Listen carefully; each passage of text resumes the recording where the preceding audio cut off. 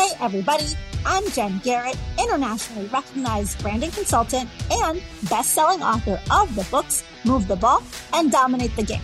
By having a relentless mentality, I've pushed boundaries and gotten into rooms with pro athletes and power players, built a successful business, and moved the ball in male-dominated industries.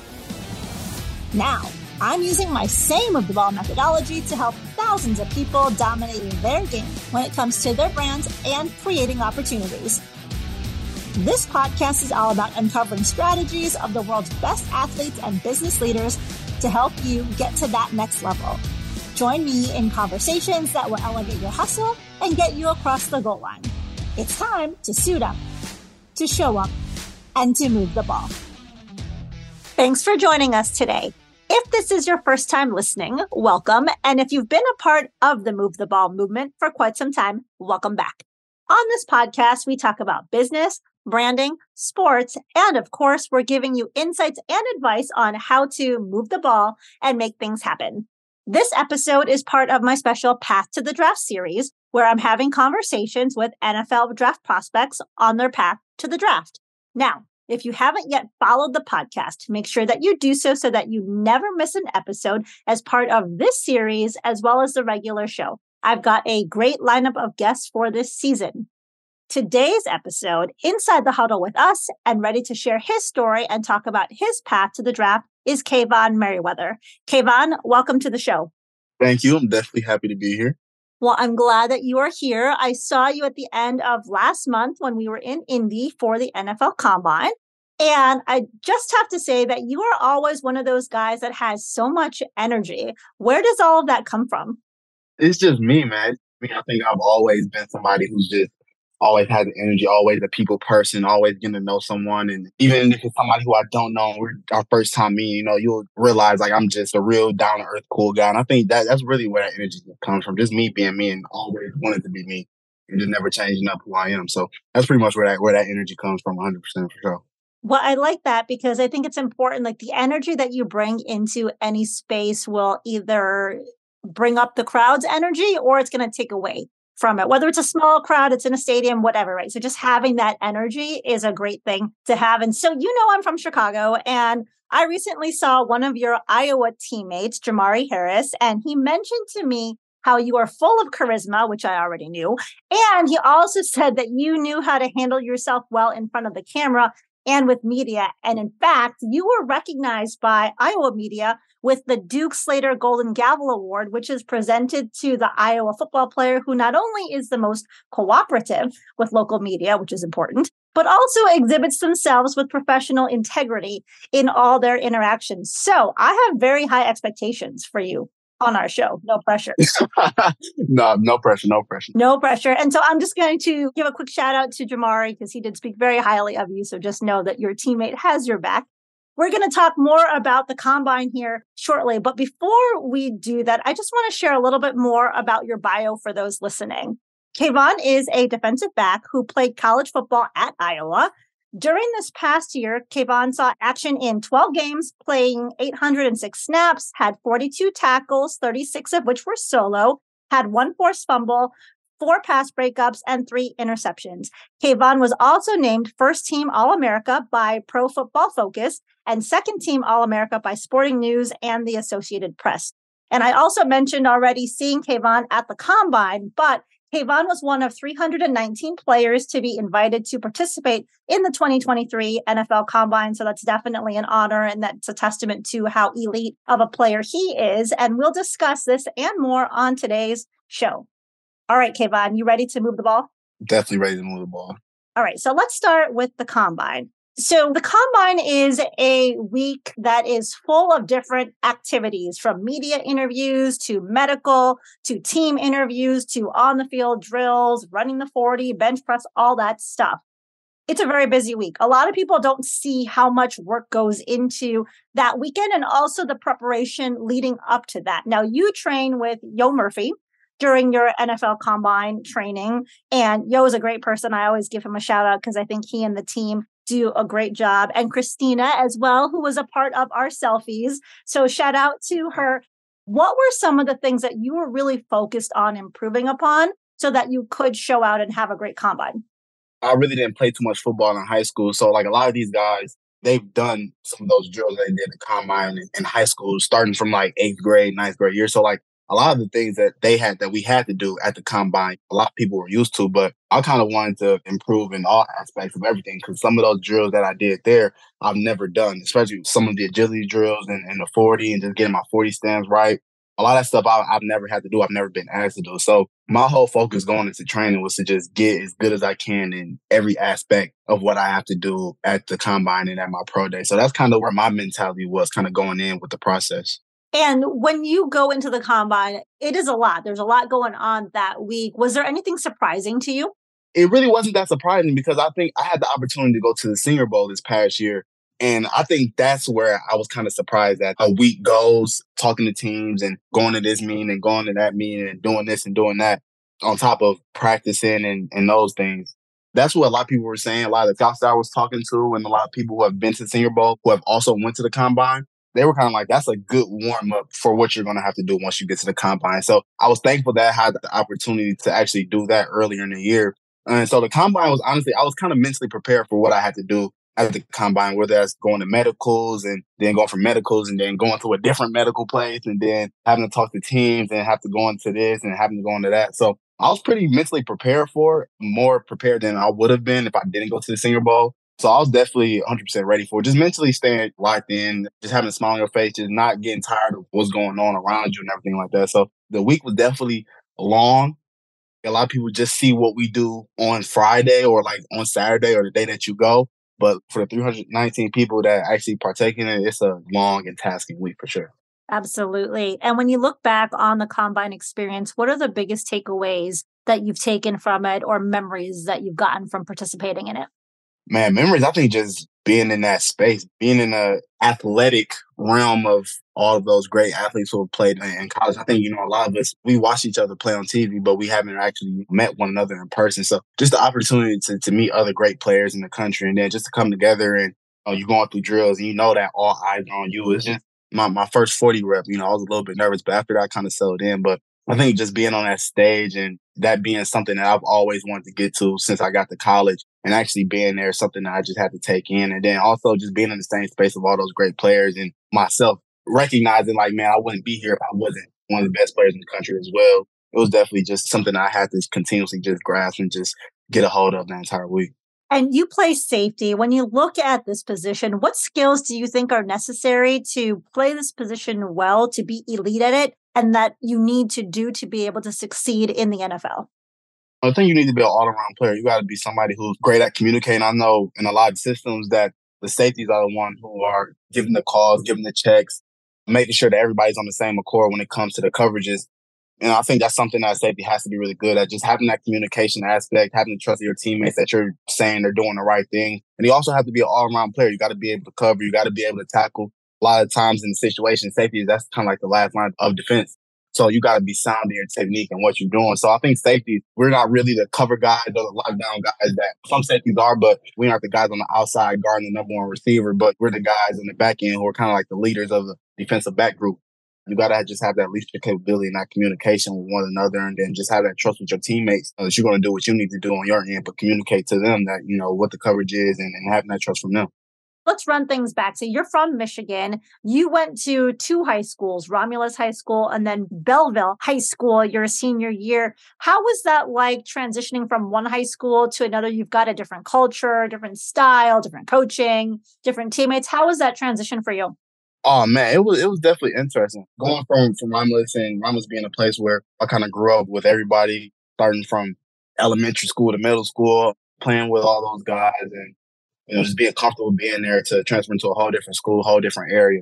Luckily, I knew some of the guys at Belleville. I kind of played sports with them growing up as well. So it was definitely a little bit of transition phase. But I think those guys did an incredible job of introducing me to people. And then me being me, it wasn't really too hard to kind of get to know more people and talk to more people. And then once people got to know me, I definitely felt a lot more comfortable being at Belleville. But going from Romulus, I was mainly a basketball player. So really, my whole focus was basketball. And then when I turned to the Belleville, I wasn't going to play football, but the football coach kind of got wind that I was transferring. He kind of told me that I need to come on out and try out for the football team, and I eventually did. But the coaching styles, they weren't too much different from me playing basketball at Romulus to me playing football at Belleville. I think both coaches, they pushed me to get everything they wanted out of me and just wanted the best for me as well. And I think that's something that I appreciated from Coach Crowell at Belleville. He only knew me for 1 year, but he brought me in like he knew me my entire life. And if it wasn't for him, I wouldn't be in the position that I am now. And he put full faith in me that no matter where he sent me, that I was going to,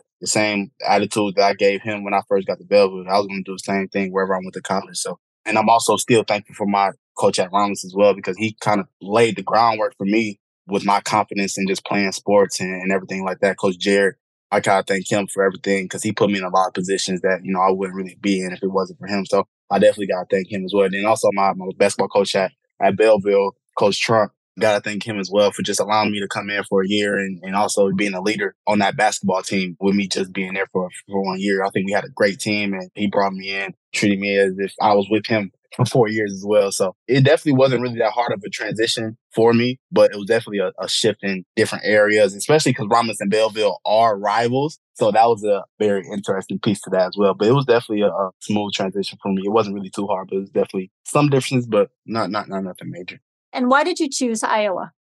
My high school coach, Coach Crowell, I think he felt that Iowa was kind of like the best place for me. I think Iowa does a great job. At the time, I didn't know this, but Iowa, I think, was one of the best in bringing in players who a lot of other schools would not look at coming into college. Those 1-star guys, 2-star guys, 3-star guys who, some of those high major programs would be like, I really don't think you got it. But Iowa, they kind of take a deeper look into guys like that, guys who have heart, guys who are great fits into the program, and they turn those guys into potential NFL superstars or potential NFL prospects. I won't even say superstars, but just NFL prospects in general.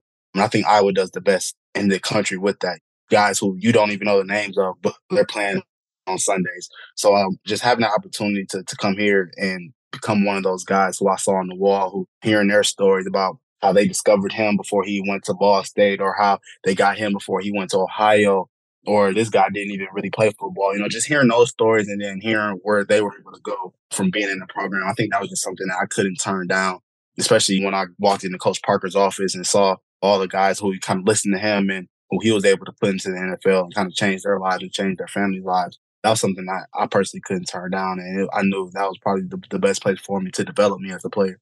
And I want to talk about college football for a minute, but before I go there, during my Path to the Draft series, we spend a lot of time talking about college football careers with my guests, but there's some other really important things that stand out about you that I want to highlight first. And so, football is important, but to be successful, it's more than just football, because as you know, football will at some point come to an end. And there's a whole lot of life after hanging up those cleats. And so for you, you earned honor roll recognition every semester for 4 years, had a certificate of academic achievement for maintaining a 3.0 GPA. You were one of 12 seniors named to the 2022 Player Council, one of 10 juniors named to the 2021 Player Council. Those are all things that make you stand out. It's not just about football, but it's about the other attributes about who Kaevon is that makes him a great leader, a great person, as well as a great football player. So when you look at your time playing college football, what did you learn about yourself, or what have you learned about yourself? I think the one thing that I learned about myself is how resilient I am to play the game of football, especially to go through college and not really, a lot of people may think is football players just playing football. We're also student athletes. I think just the resiliency that I've had to have throughout my entire career here is something that kind of surprised me, especially with injuries and setbacks that you have playing this game. You have to be a resilient person to finish all the way through. So I think that's one thing that definitely surprised me about myself, is just, how I can also push back when things get bad or when things are going bad. I mentioned that you were on the player council, both as a senior and a junior. That's certainly an accomplishment to be named to player council or to be a part of it. And so what does all that entail?